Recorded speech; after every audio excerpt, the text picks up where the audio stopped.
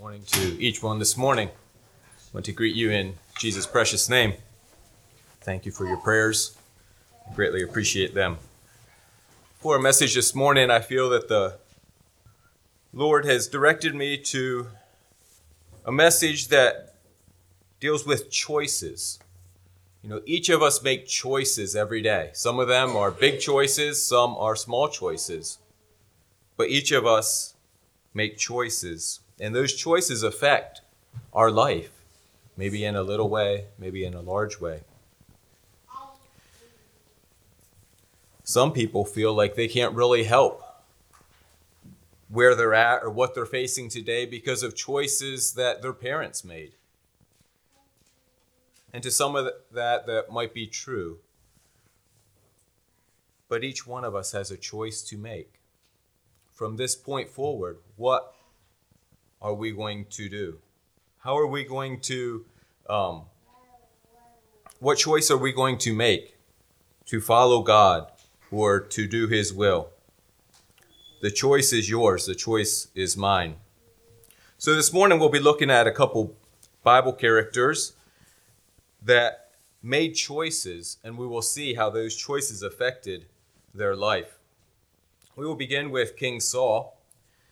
And so I invite you to 1 Samuel chapter 9. And we know that Saul began when he was called or sought to become king. It seems like he was a very humble person, a humble young man.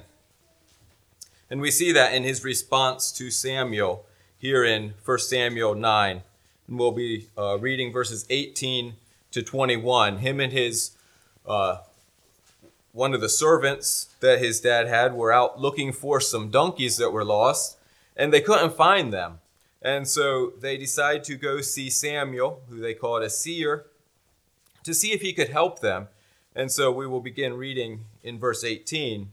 Then Saul drew near to Samuel in the gate and said, "Tell me, I pray thee, where the seer's house is." And Samuel answered Saul and said, "I am the seer. Go up before me unto the high place, for ye shall eat with me today, and tomorrow I will let thee go, and will tell thee all that is in thine heart. And as for thine asses that were lost 3 days ago, set not thy mind on them, for they are found. And on whom is all the desire of Israel? Is it not on thee, and on all thy father's house?"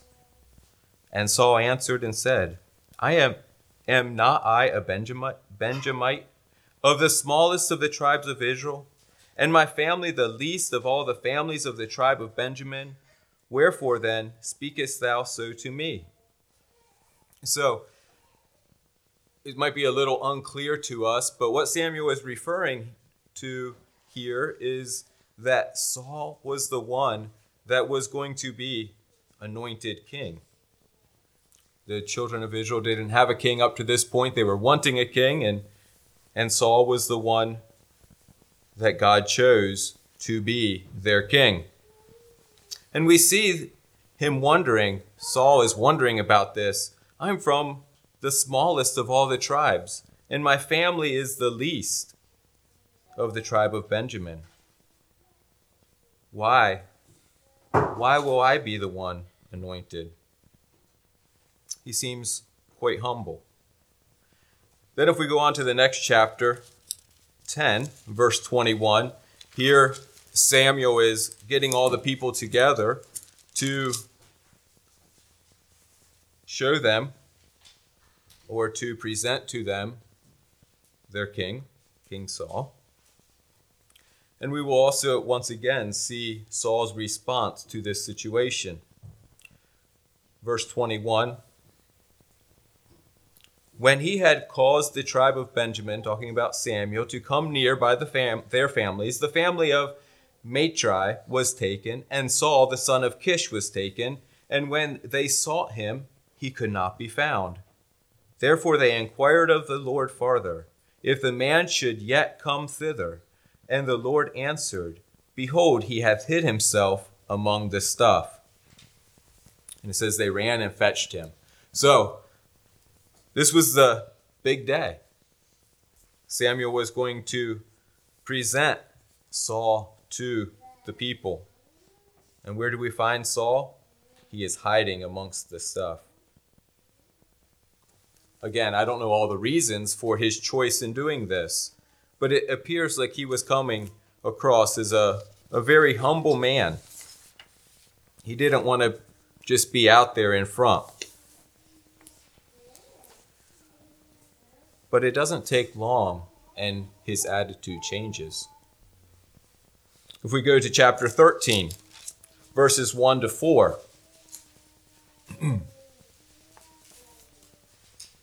we see something a little different. Saul reigned 1 year, and when he had reigned 2 years over Israel, Saul chose him 3,000 men of Israel, whereof 2,000 were with Saul in Michmash, and in Mount Bethel, and 1,000 were with Jonathan in Gibeah of Benjamin, and the rest of the people he sent every man to his tent.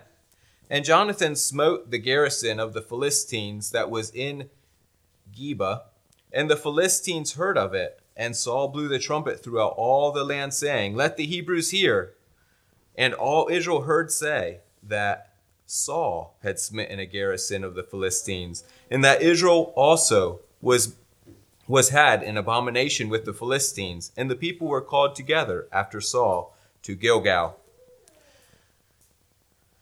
As I mentioned, we see something a little different happening here.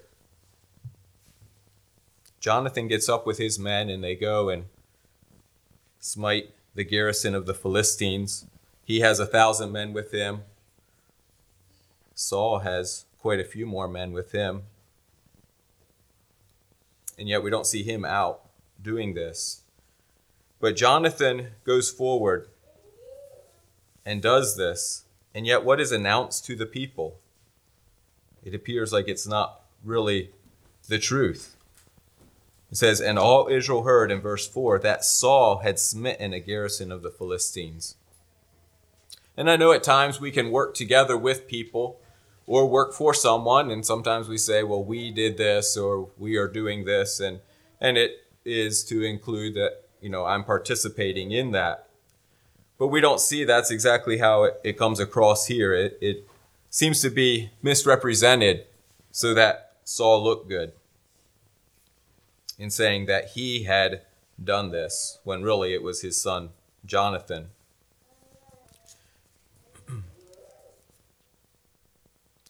Let's move a little farther along in this passage, verses 5 to 14. We will continue to see some of the choices that Saul is making.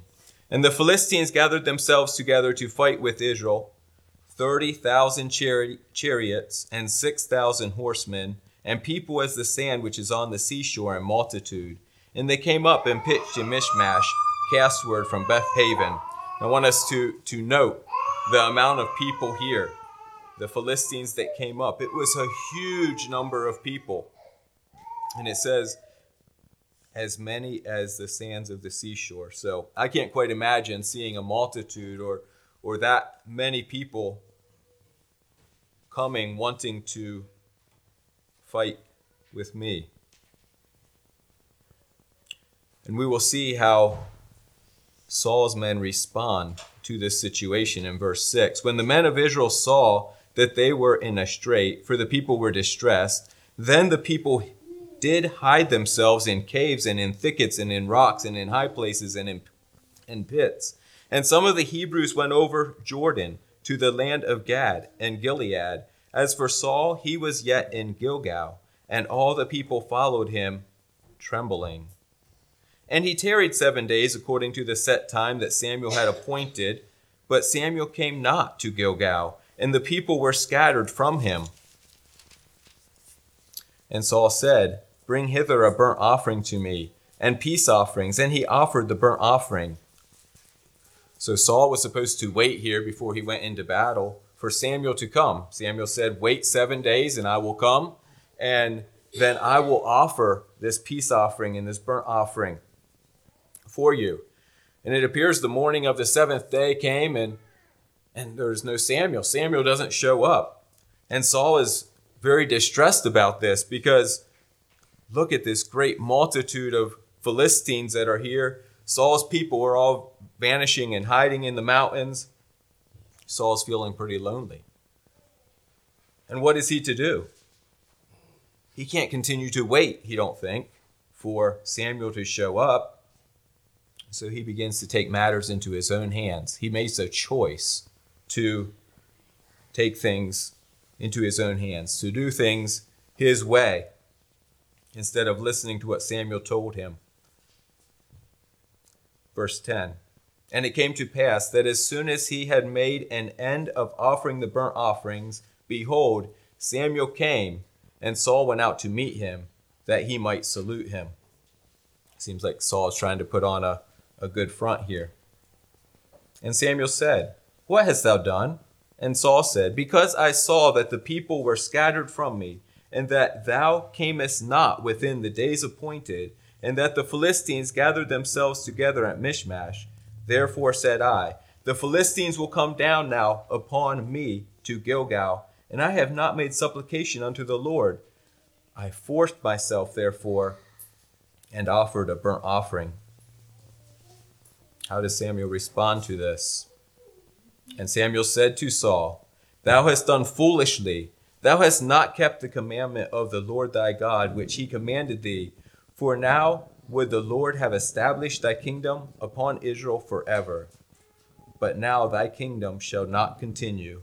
The Lord hath sought him a man after his own heart, and the Lord hath commanded him to be captain over his people, because thou hast not kept that which the Lord commanded thee. So this choice, or these choices that Saul was making, was going to change a lot in his life and in the future of his family. The kingdom was taken from him, and he wouldn't be able to pass it on down to his son, Jonathan. All because of this choice that he made in disobeying God and taking matters into his own hands. I think maybe his thoughts, the idea behind what he was doing, maybe wasn't all bad. He wanted to offer sacrifices to the Lord, but it wasn't in the proper manner, in the proper way that God had said he should. And we can think of the life of Cain and Abel. Both of them offered sacrifices to God. Abel's was pleasing to God because he did it correctly. He obeyed the way that he was supposed to offer that sacrifice. But Cain's offering was displeasing because he didn't offer it correctly. He didn't follow the instructions God had given. And here we see in Saul's life, he is not being obedient. He is making a choice to disobey.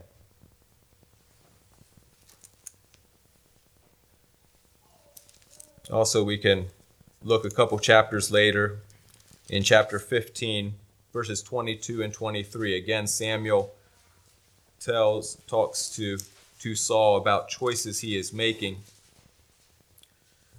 Verses 22 and 23, he says, and Samuel said, hath the Lord as great delight in burnt offerings and sacrifices as in obeying the voice of the Lord? Behold, to obey is better than sacrifice, and to hearken than to the fat of rams. For rebellion is as the sin of witchcraft, and stubbornness is as iniquity and idolatry. Because thou hast rejected the word of the Lord, he hath also rejected thee from being king. So while Saul attempted to do maybe something correct, yet because he was disobeying God, he was incorrect. And as Samuel mentioned here in these verses, obedience is better than sacrifice. How willing are we to obey?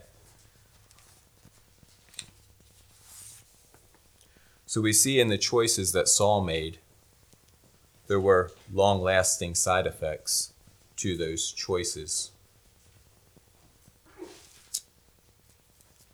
The kingdom was taken from him, and he was troubled with a spirit, and so on. Now I want to look at the life of Jonathan and look at the choices that he made and how it caused a different outcome in his life. We know that Jonathan was the oldest son of Saul, and he would have been the next to sit on the throne, but that was taken away from him because of the choices of his dad. And so do we find Jonathan all bitter and upset because of this? We don't read about that at all. We actually find a very different young man. We find a man that was very courageous, a man that was humble, a man that was faithful, and a man that was very friendly.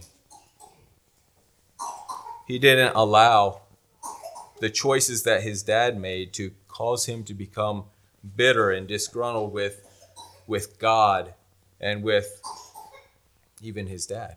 We see that he respected his dad very much, that he honored his dad as long as it wasn't going against what God asked of him to do. So let's look at some of the courageous actions of Jonathan. We'll go back to chapter 14.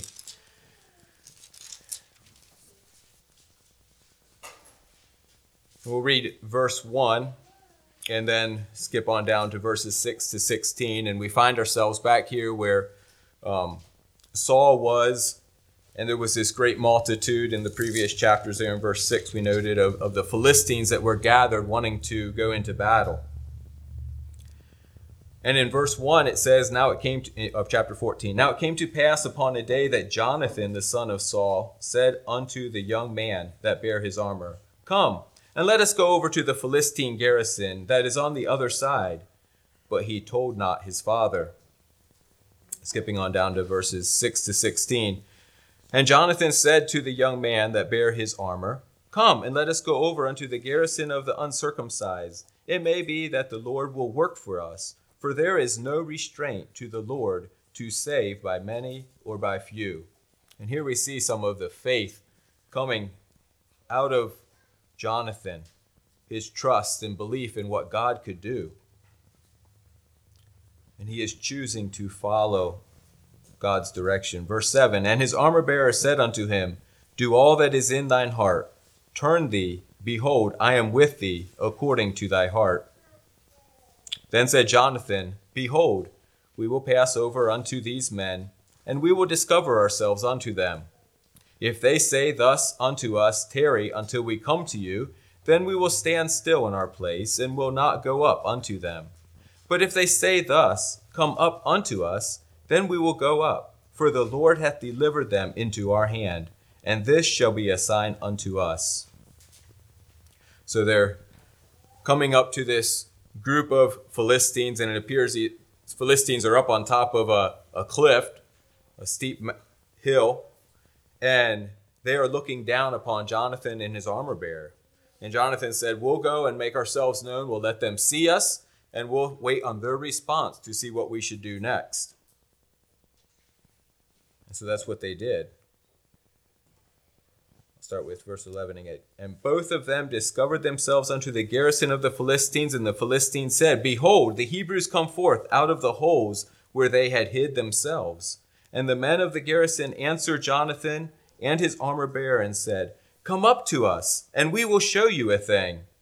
And Jonathan said unto his armor-bearer, Come up after me, for the Lord hath delivered them into the hand of Israel. And Jonathan climbed up upon his hands and upon his feet, and his armor-bearer after him. And they fell before Jonathan, and his armor-bearer slew after him. And that first slaughter which Jonathan and his armor-bearer made was about 20 men, within as it was a half acre of land, which a yoke of oxen might plow. And there was trembling in the host, in the field, and among the people. The garrison and the spoilers, they also trembled, and the earth quaked, so it was a very great trembling. And the watchmen of Saul in Gibeah of Benjamin looked, and behold, the multitude melted away, and they went on, beating down one another. So what do we see happening here?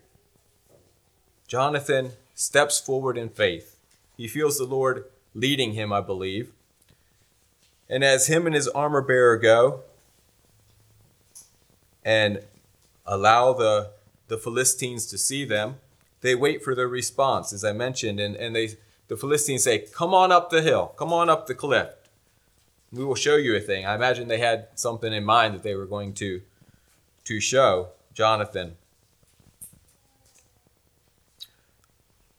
And this was apparently a fairly steep hill or cliff that Jonathan and his armor bearer needed to go up, because it says they were climbing on all fours, on their hands and knees, trying to get up. And how vulnerable Jonathan was in doing this.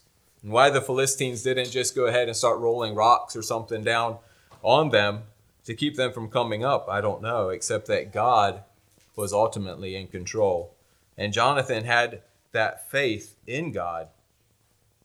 As he said back in verse 6, I believe it was, "For there is no restraint to the Lord to save by many or by few."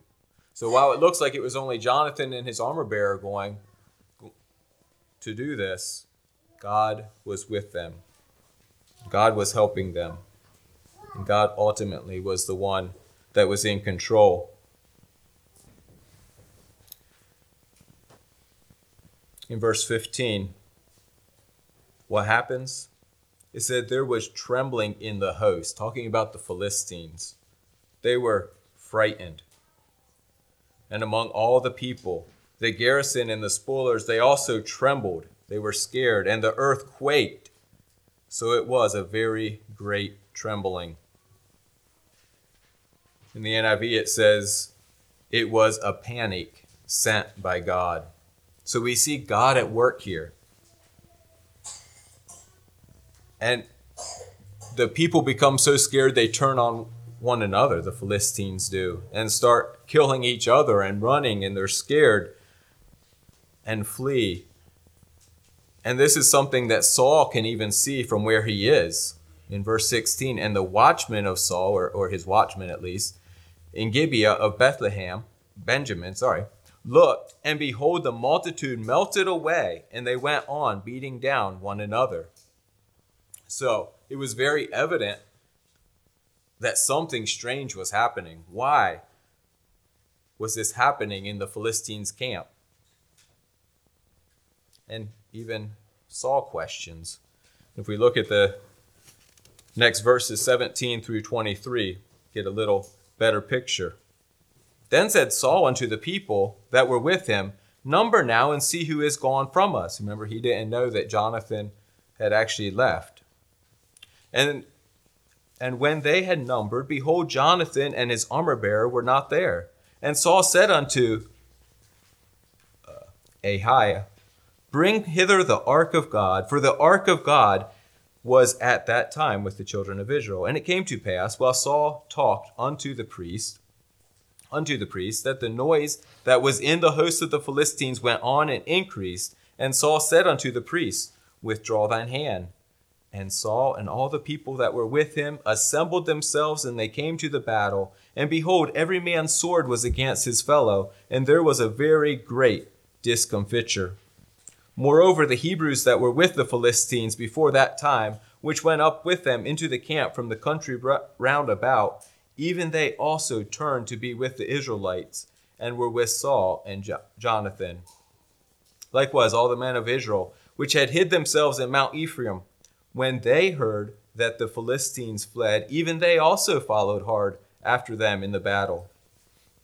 They weren't so scared anymore, were they, after they saw what was happening? The Philistines were fleeing, so they came out of hiding. So the Lord saved Israel that day, and the battle passed over unto Bethaven. I want us to take note of verse 23. It says, "The Lord saved Israel that day." It was the Lord that had done this. But the Lord wanted someone to be willing to go up, I believe. And Jonathan was that man. Jonathan and his armor bearer had faith in God. They knew what God could do. They believed that he could work a miracle here.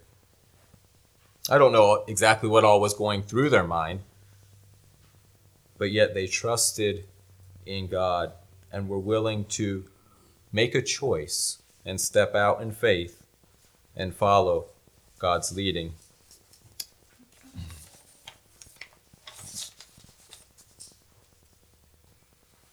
I want to encourage each of you. This is for me too.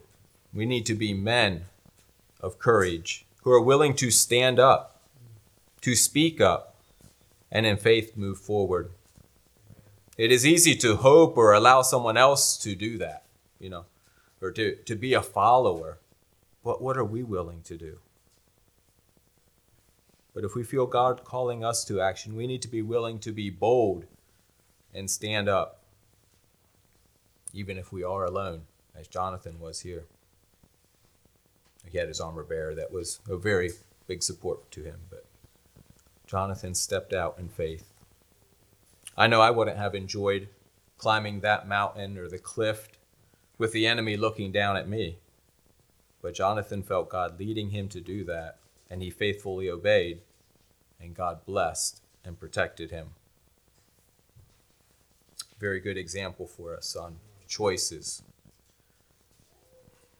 Another characteristic that we see in Jonathan, in a choice that he made, is in 1 Samuel 17, and 18 actually more.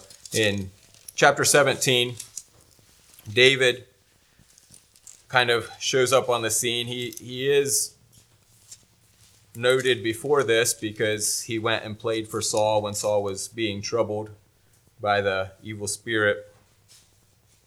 And so as he would play his harp, it would comfort Saul.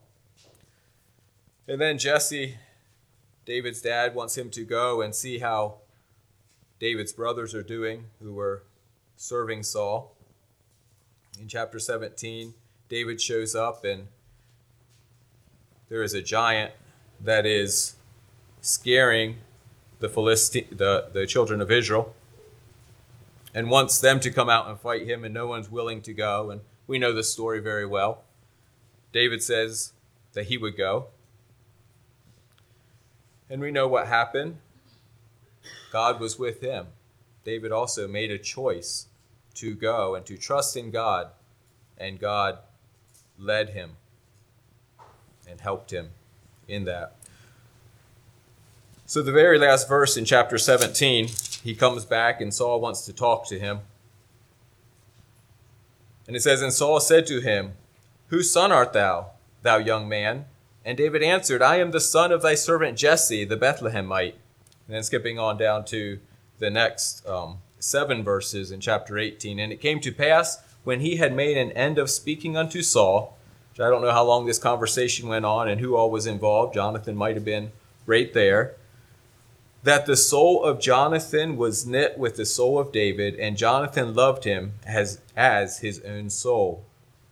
And Saul took him that day, and would let him go no more home to his father's house."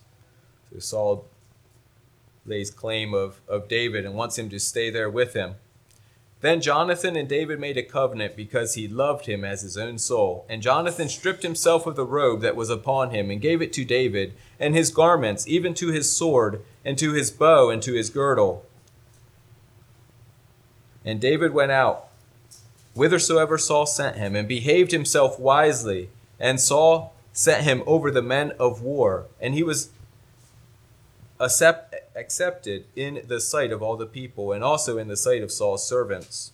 And it came to pass, as they came, when David was returned from the slaughter of the Philistines, that the women came out of all the cities of Israel, singing and dancing to meet King Saul, with tabrets, with joy, and with instruments of music. And the women answered one another as they played, and said, Saul has slain his thousands, and David his 10,000s. Here, there at the beginning of the chapter, we see a friendship developing between Jonathan and David.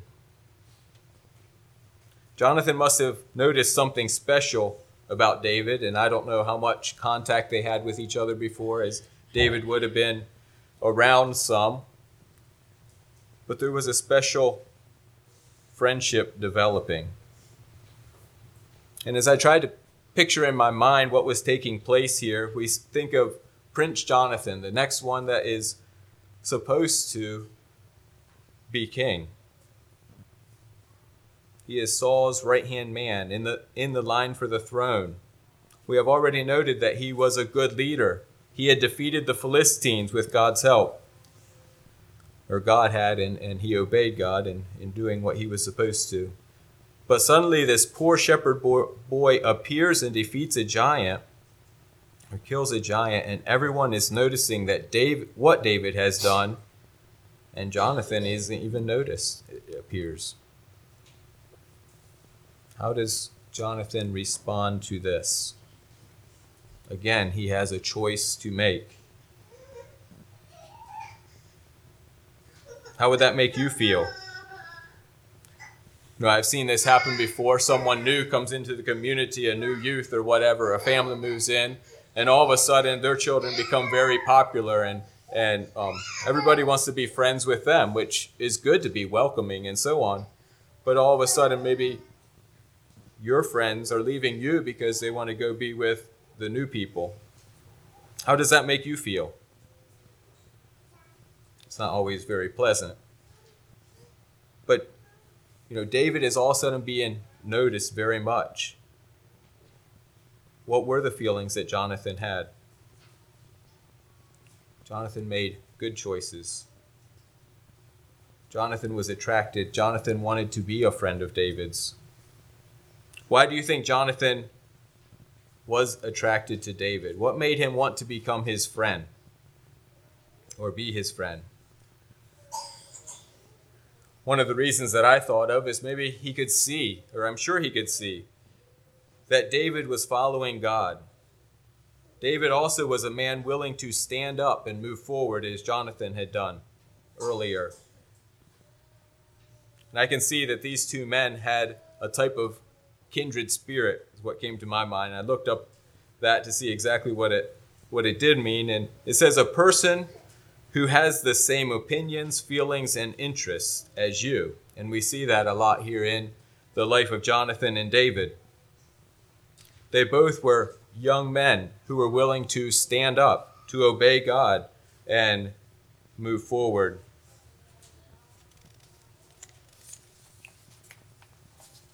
They also established a covenant between them.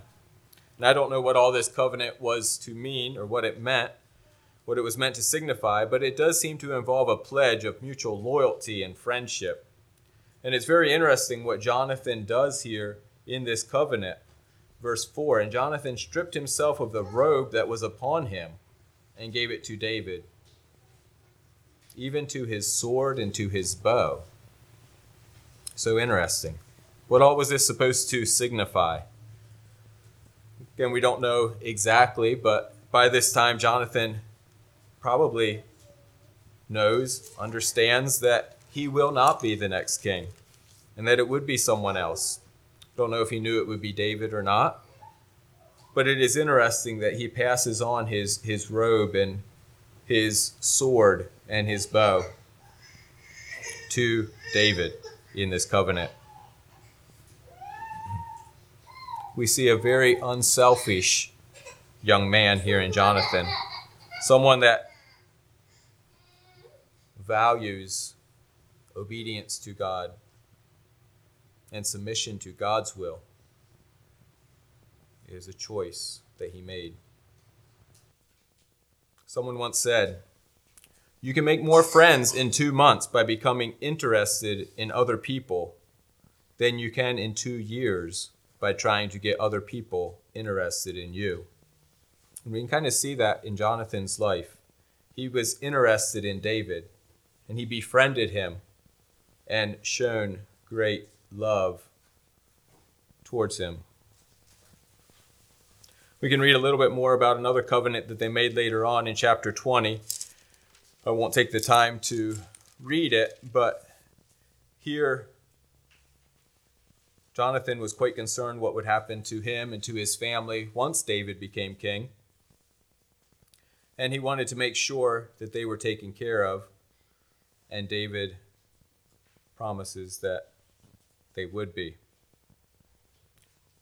Also in this chapter, Jonathan is willing to find out exactly how Saul feels about David. David had been being pursued by Saul. Saul had tried to kill David on various occasions. And here Jonathan is also saying that I will try to find out exactly how my dad is feeling about you right now. And we see in verses 30 to 34 that Saul becomes so angry and upset with Jonathan and the relationship that he has with David that he even tries to kill his own son, to kill Jonathan. Let's just read those verses real quickly. Then Saul's anger was kindled against Jonathan, and he said unto him, again, this was a choice that Saul made. Thou son of the perverse, rebellious woman, do not I know that thou hast chosen the son of Jesse to thine own confusion and unto the confusion of thy mother's nakedness? For as long as the son of Jesse liveth upon the ground, thou shalt not be established, nor thy kingdom. Wherefore now send and fetch him unto me, for he shall surely die. You see a very bitter man. And Jonathan answered Saul his father, and said unto him, Wherefore shall he be slain? What hath he done? And Saul cast a javelin at him to smite him, speaking of Jonathan, whereby Jonathan knew that it was determined of his father to slay David. So Jonathan arose from the table in fierce anger, and did eat no meat the 2nd day of the month, for he was grieved for David, because his father had done him shame. So Saul gets so angry with Jonathan that he is willing and attempts to even kill him. How sad. The choices that Saul was making was causing him to become so bitter inside and not have any love and understanding of what was happening. But we see that Jonathan is quite a bit different. And even though things maybe don't seem real fair to him, decisions that his dad made was affecting him, yet he was still willing to be obedient to God. He made a choice to obey God and to show love to David.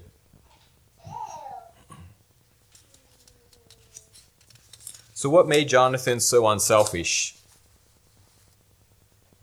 Throughout different of these verses, we see that Jonathan had a faith in God. He trusted in God and knew that God knew what was best for his life. He was, it seems, decreasing in popularity while his friend was increasing in popularity, but yet he was okay with that. He was trusting in God. How do we respond in situations like this? When our friends get noticed and maybe even praised or promoted when they do a good thing or deed.